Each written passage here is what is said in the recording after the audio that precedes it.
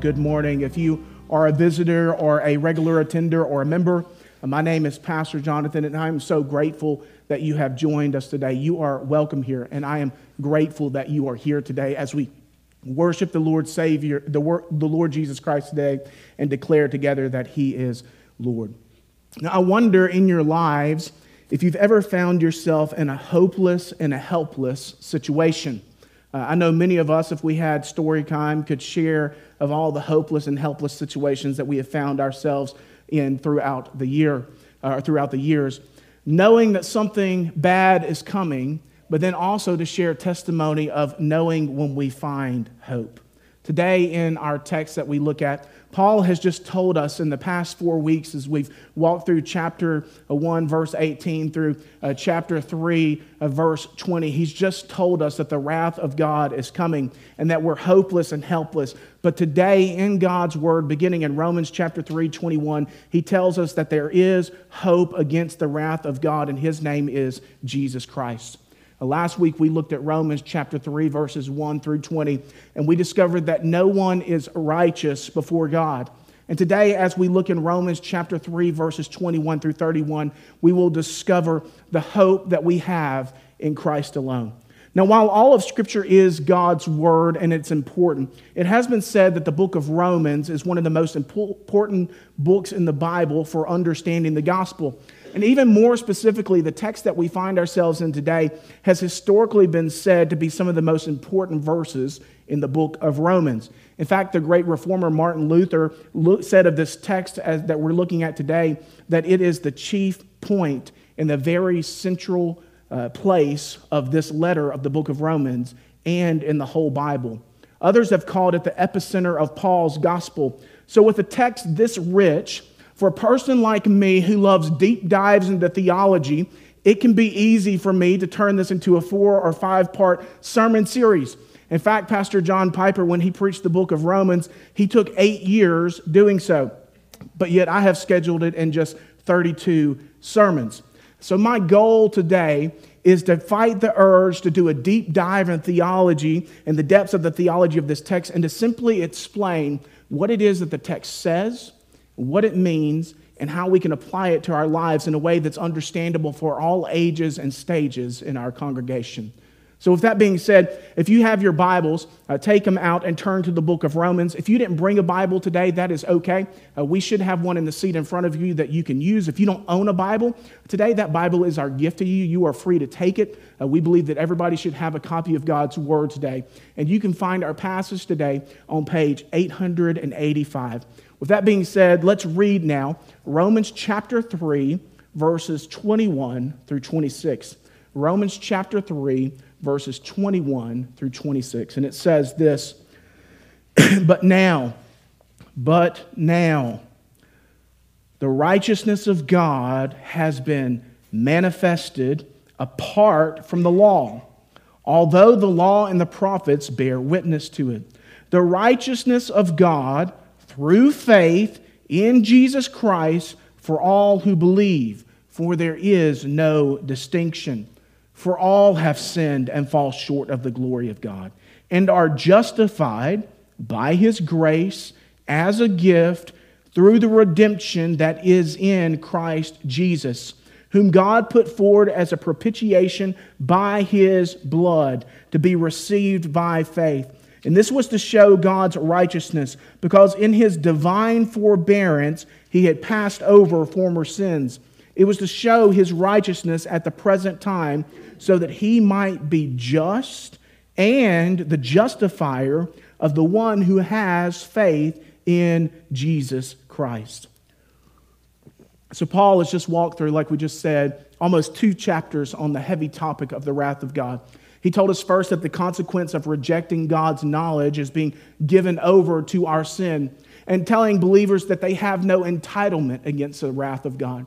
And then he told his people, the Jews, that they have no special place of exemption from the wrath of God. And then finally last week when we looked, he told us that no one is righteous and no one will avoid the wrath of God, and that no one is good when measured with the goodness of God. And if we're being honest, After reading those almost 2 chapters of text, we can almost feel discouraged or hopeless or helpless.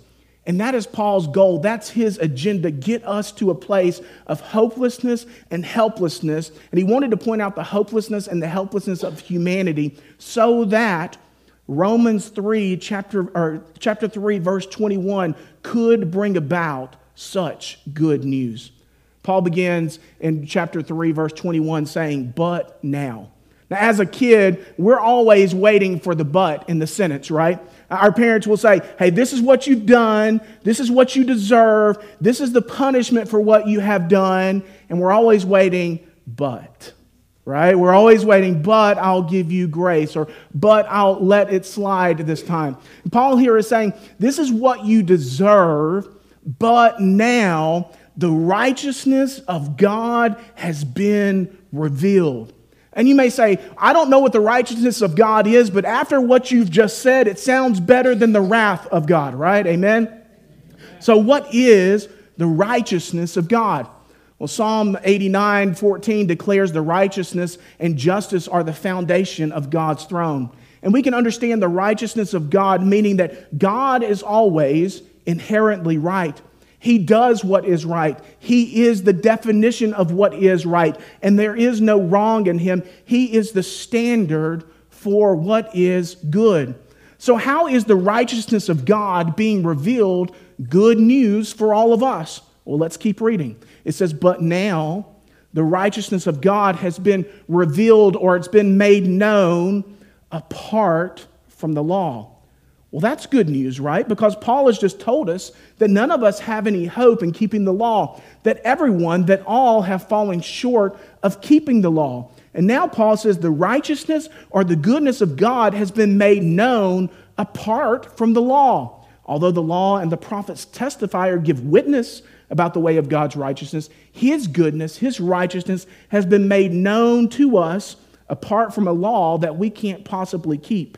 Now, that is good news. It's getting good. So, Paul, what do you mean? How do we get this righteousness of God? Well, the righteousness, the goodness of God, what does it say? Is revealed through faith in Jesus Christ for all who believe.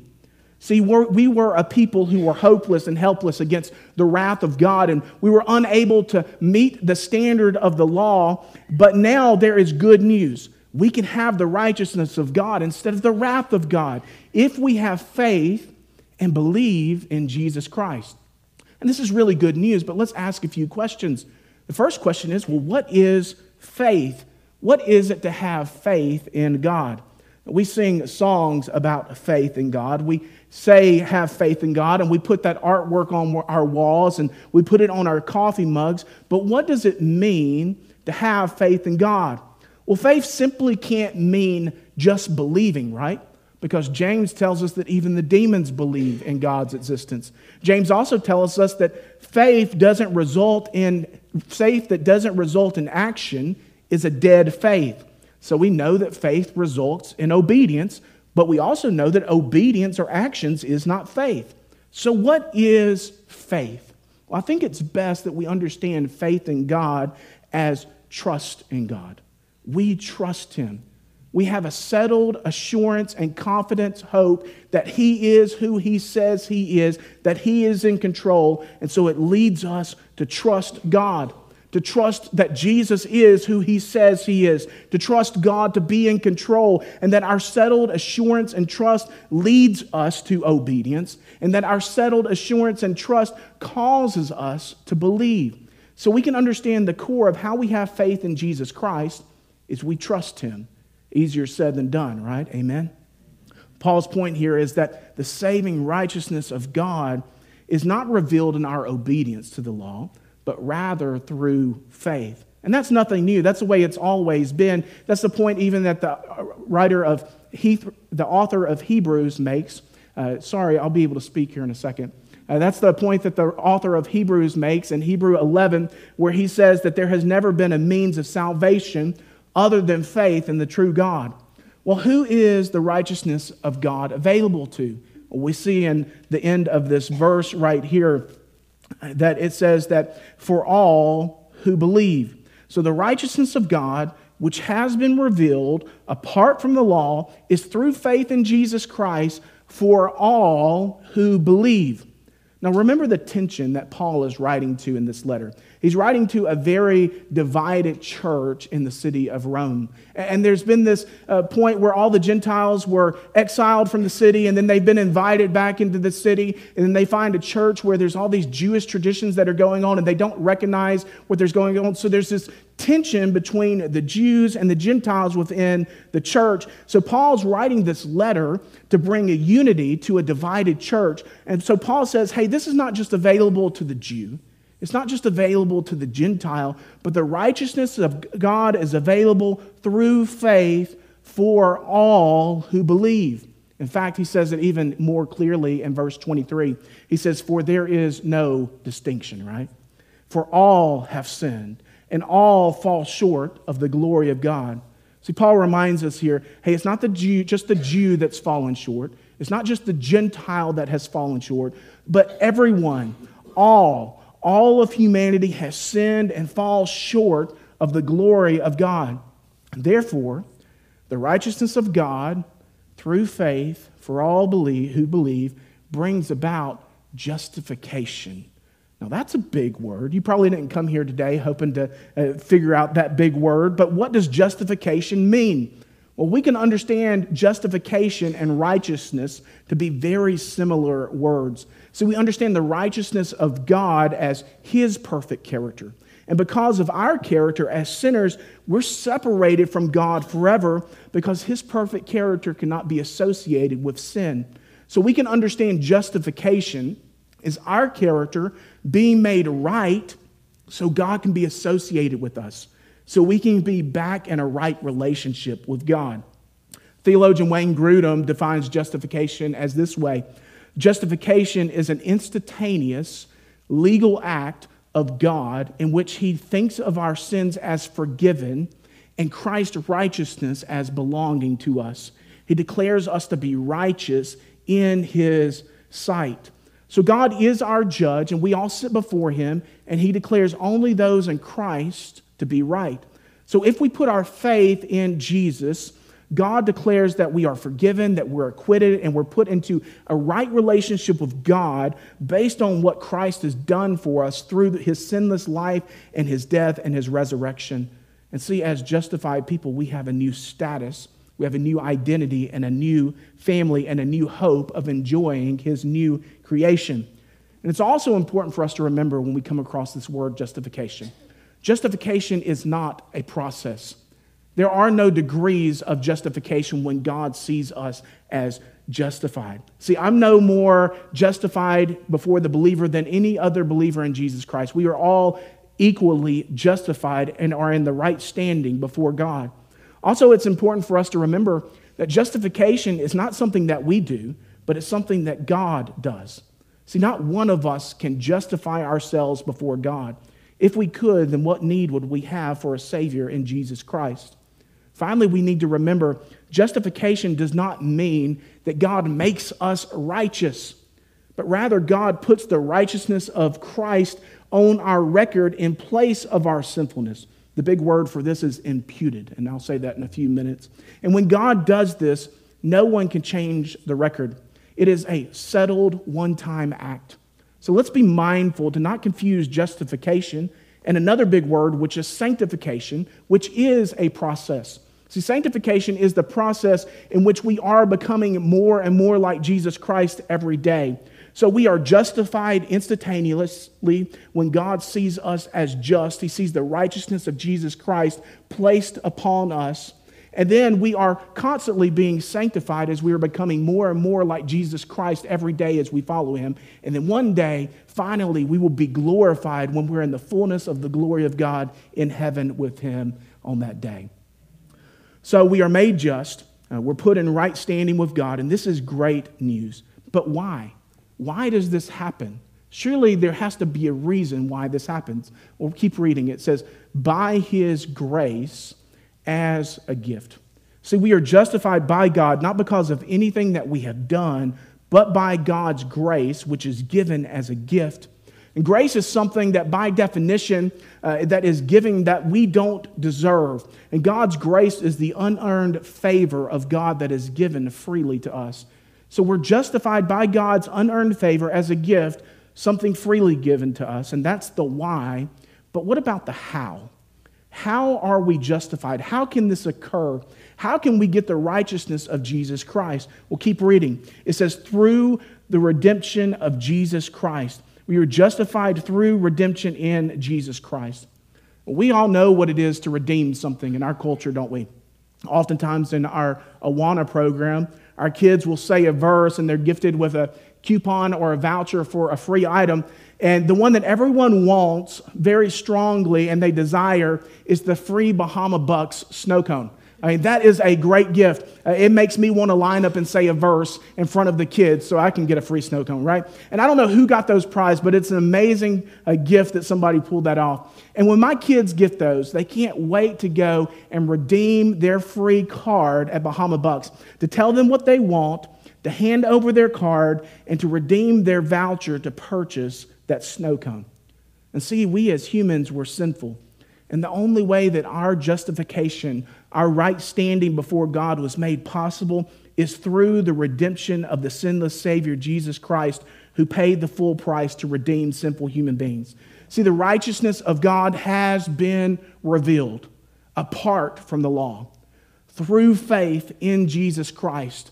And the righteousness of God revealed brings justification by God's grace as a gift through redemption in Jesus Christ. Further, Paul continues in verse 25, and he tells us that Christ Jesus was put forward as a propitiation. Now, what in the world does that mean? What is propitiation? Now, the word propitiation has the basic understanding and idea of appeasement or satisfaction. So it is God satisfying his own wrath perfectly. See, Paul has told us over and over, the wrath of God is coming. The wrath of God is coming for everyone. No one is exempt. It's coming for all of us. And there's nothing that anyone in all of humanity can do to satisfy or appease the wrath of God. But here we see that Jesus Christ, the perfect sacrifice whom God put forward by his blood, satisfies the wrath of God perfectly. And that is good news, church. See, the only satisfaction for God's wrath that could ever reconcile God's perfection and our sinfulness had to be made by God himself. And this is the reason that God came in human flesh as a baby, Jesus Christ, and he was willingly to give himself as a ransom for all, as we see in 1 Timothy. See, Jesus Christ appeased and satisfied the wrath of God. Well, how did he do this? Well, it says, by his blood. The wrath of God was only satisfied by Jesus' blood. Remember when we looked in 1 Peter last year at 1 Peter 1, 18 through 19, we saw that we were not redeemed, we were not purchased with perishable things like silver or gold, but with the precious blood of Jesus Christ, who's like a lamb without blemish or spot. See, Jesus Christ, who came to earth as a baby, fully God and fully man, lived a fully sinless life, and he was the fully perfect sacrifice for our sins to satisfy and appease the wrath of God by his blood. Now, why is blood so important in the Bible? Why do we sing songs? We've just sung songs about his blood. We've just taken the Lord's Supper and drank juice in remembrance of his blood. What is so special about the blood of Jesus Christ in the Bible? Well, the best illustration of where we can understand this is the Jewish Day of Atonement, which we find in the book of Leviticus chapter 16. And there were two goats that were taken and presented at the altar with perfect in their self as an animal. And one of them was chosen for a sacrifice. The goat that was killed had its blood taken into the Holy of Holies, and this was sprinkled upon the mercy seat, which was the golden cover on the Ark of the Covenant. And the sprinkled blood covered the two tables of the law inside of the ark. So the shed blood met temporarily the righteous demands of a holy God. And then the priest would come out and he would take the other goat that had not been slain or killed, and he would lay his hand on that goat, and he would confess the sins of the people, and then he would ceremonially take him off into the wilderness and set him free to symbolize the carrying away of the sins. However, we know that in the Old Testament, the blood of animals could never fully take away sin. It could only cover it until the time when Jesus would come and purchase us as a finished salvation. God had passed over the sins that were past, knowing that his Son would come and he would finish the work. So God's wrath is satisfied fully and completely by the blood of Jesus Christ, who was the perfect sacrifice. But how is this received by us? How do we receive this covering? How do we receive this justification? Well, again, as we look in verse 25, we see these words. It says, whom God put forward as a propitiation by his blood to be received by faith. We've already talked about what faith is trusting God, coming to God with empty hands, and like a child who trusts his father or his mother with his needs, coming into him with open hands and having faith that he will. And the child doesn't deserve what his father and mother give him, but it's given freely as a gift.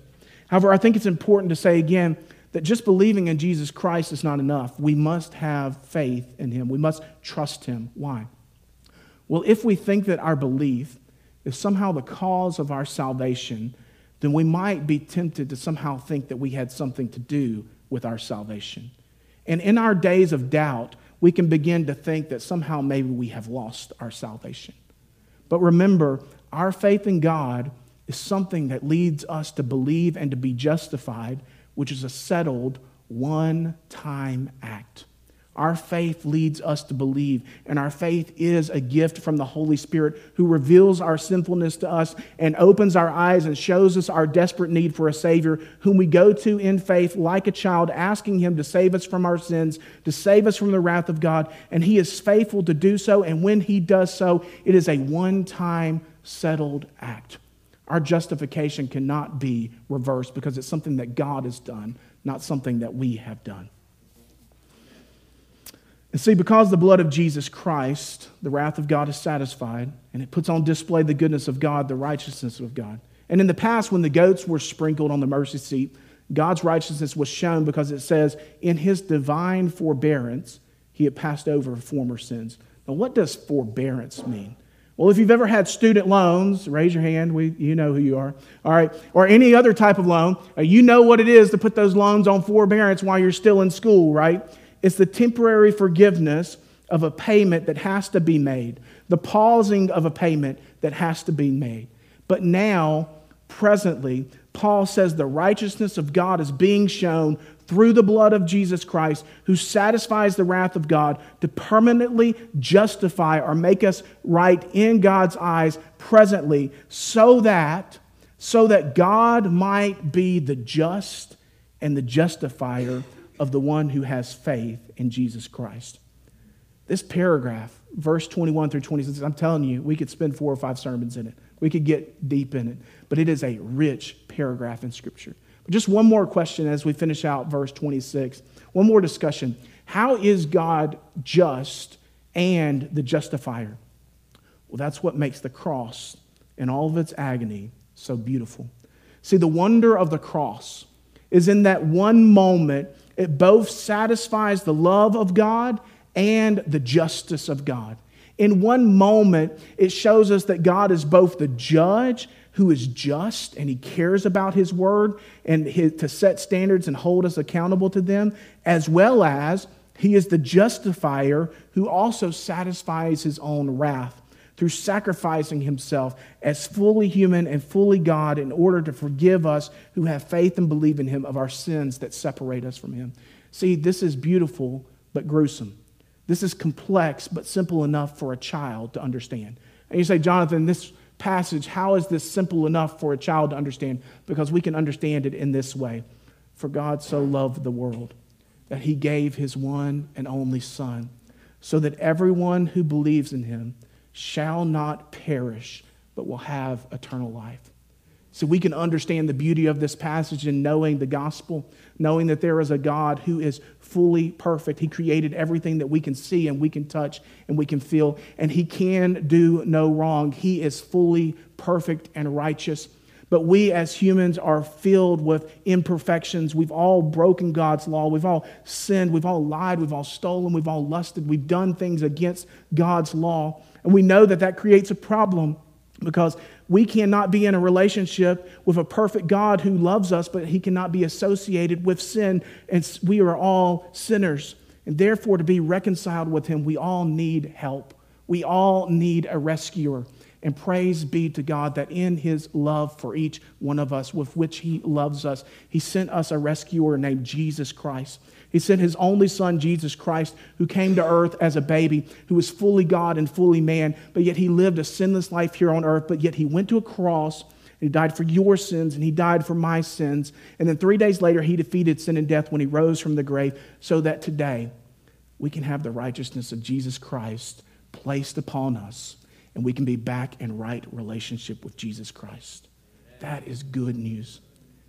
If we have faith, we trust God, and we believe in him.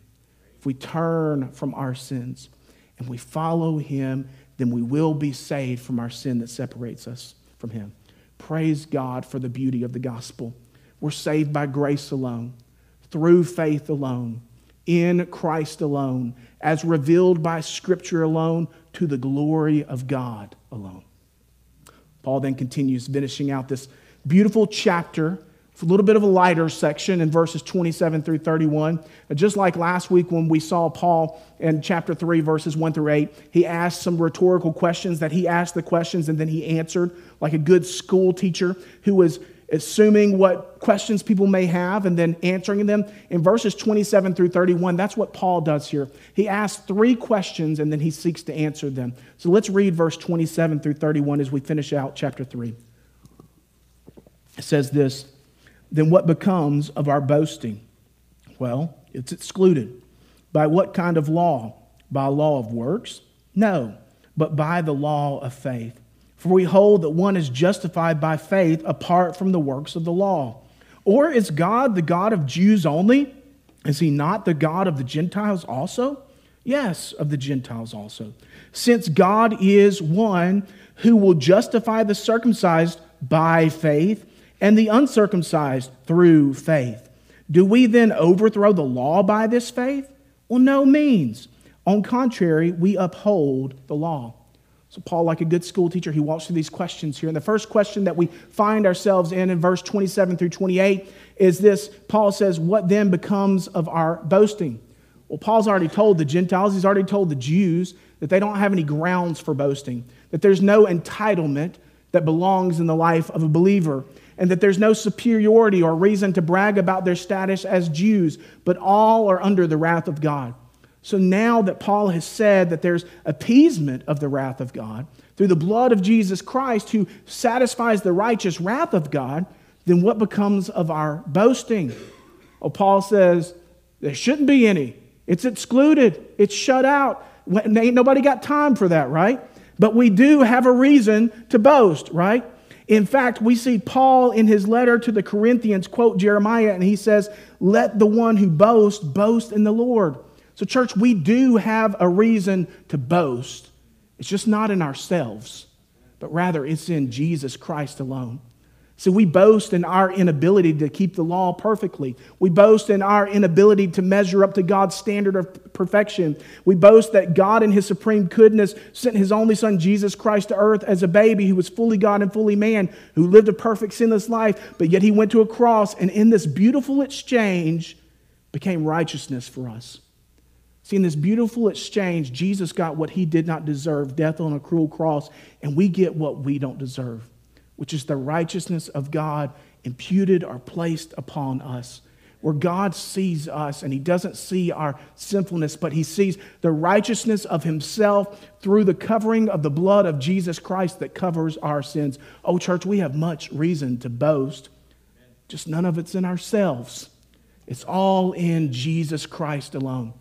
See, in Christ alone, our hope is found. That through our faith, he is able to declare us as just, to save us from our sins. And may we never boast except in the cross of our Lord Jesus Christ, like we see in the book of Galatians. Oh, what a love, what a cost. Believers, we stand forgiven at the cross. And let's boast in that, church.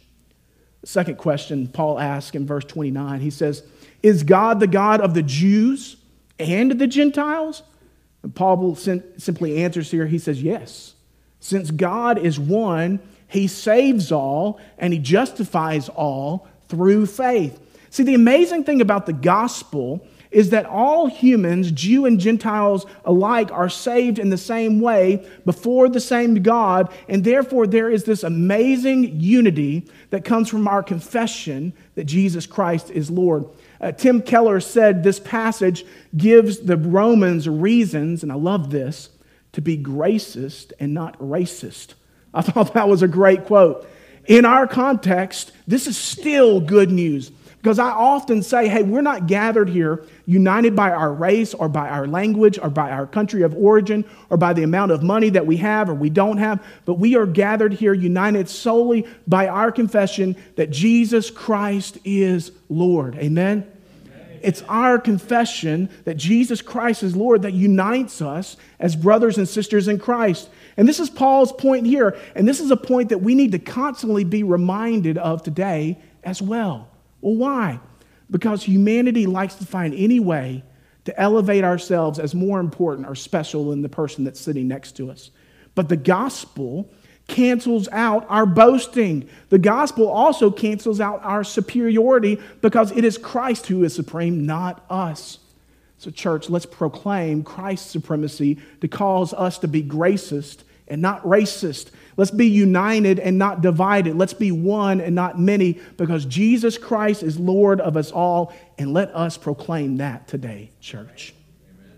The last question that Paul asked here, he says, he says, do we still uphold the law? Now, the law was the Jews' most treasured possession.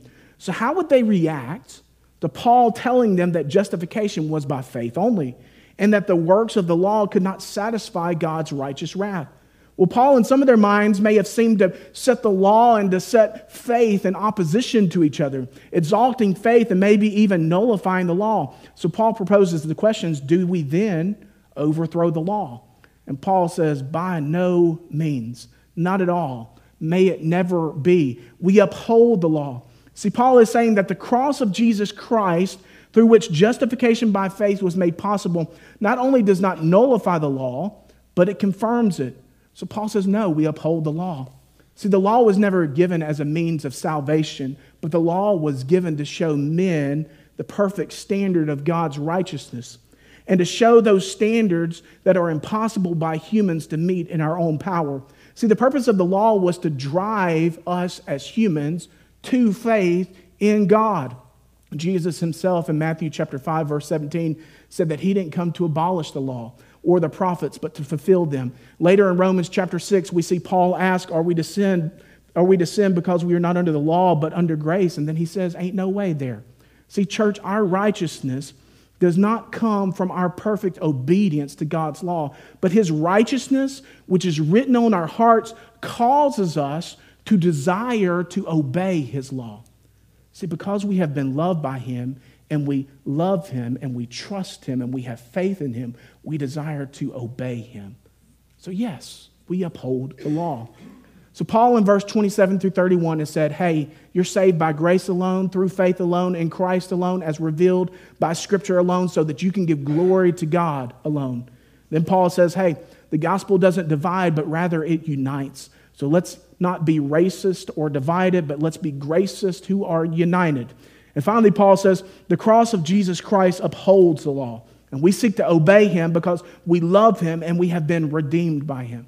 And church, the text that we find ourselves in today is a rich, rich text. And I pray that you have been encouraged by it today. So today, having seen what God's word says and what it means, I wonder how it is that we might apply it to our lives. So today, I just have 3 really short applications for us today. The first application is this. Church, remember that our salvation is a settled reality. And church, when we looked at this text today and we talked about justification that comes by grace, is faith through faith, I pray that it has stirred you in a few ways. And I pray that it's reminded you of the goodness of the gospel of Jesus Christ to save you from the wrath of God. But I also pray that it has reassured you of God's great part in your salvation. None of it was dependent upon you. See, we as sinful humans can't take credit for a lick of our salvation. Therefore, I pray that this brings you comfort when you have the feelings or the attacks from the enemy that says, surely I'm not good enough for God.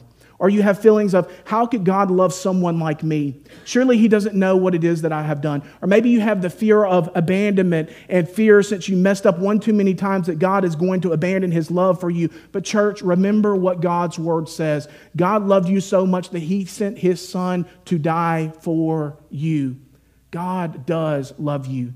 And when God justifies us, it is a one-time settled legal act. It's something that God has done, and so it's something that no man can undo.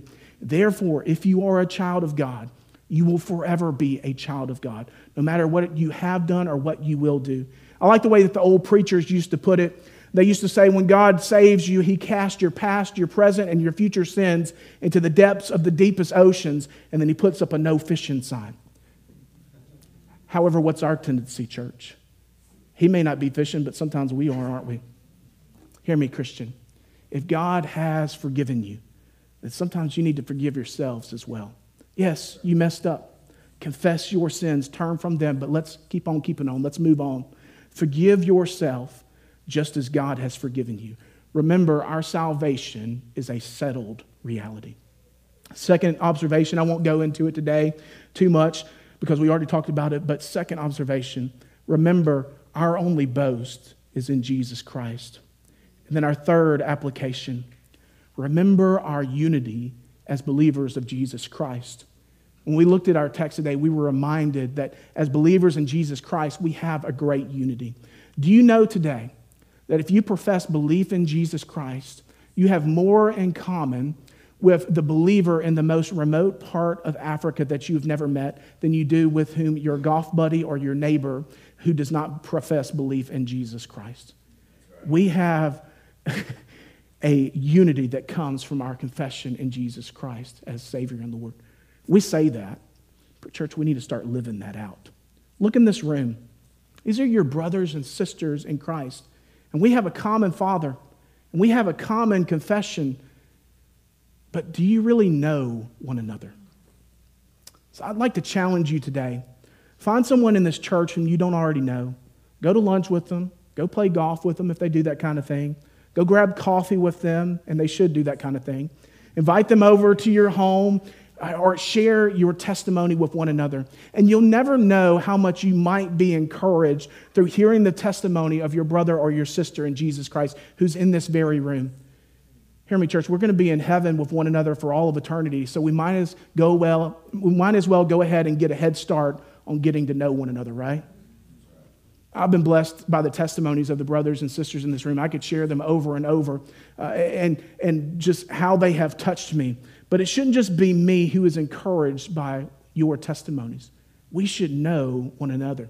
So church, today I want to challenge you. Find somebody in this room that you don't already know and make a plan to meet up this week or next week.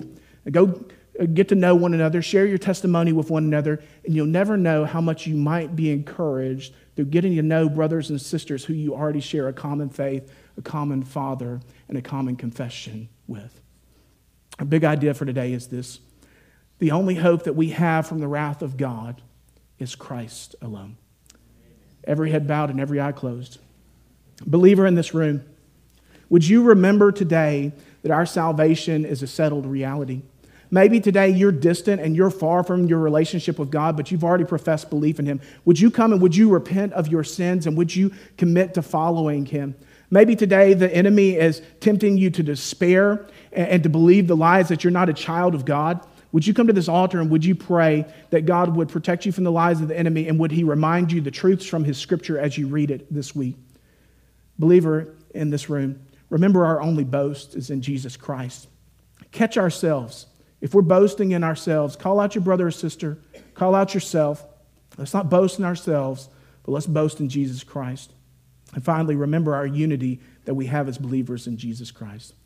If you're in this room and you've never professed belief in Jesus Christ, I've shared the gospel already with you.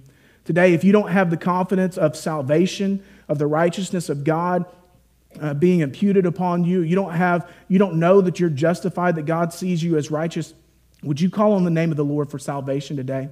to tell him that you have faith in him, that you trust him, that you believe in him, and would you seek to follow him and obey him. In a moment when we sing a song, that's the moment that you can come down front and I can help you walk through this.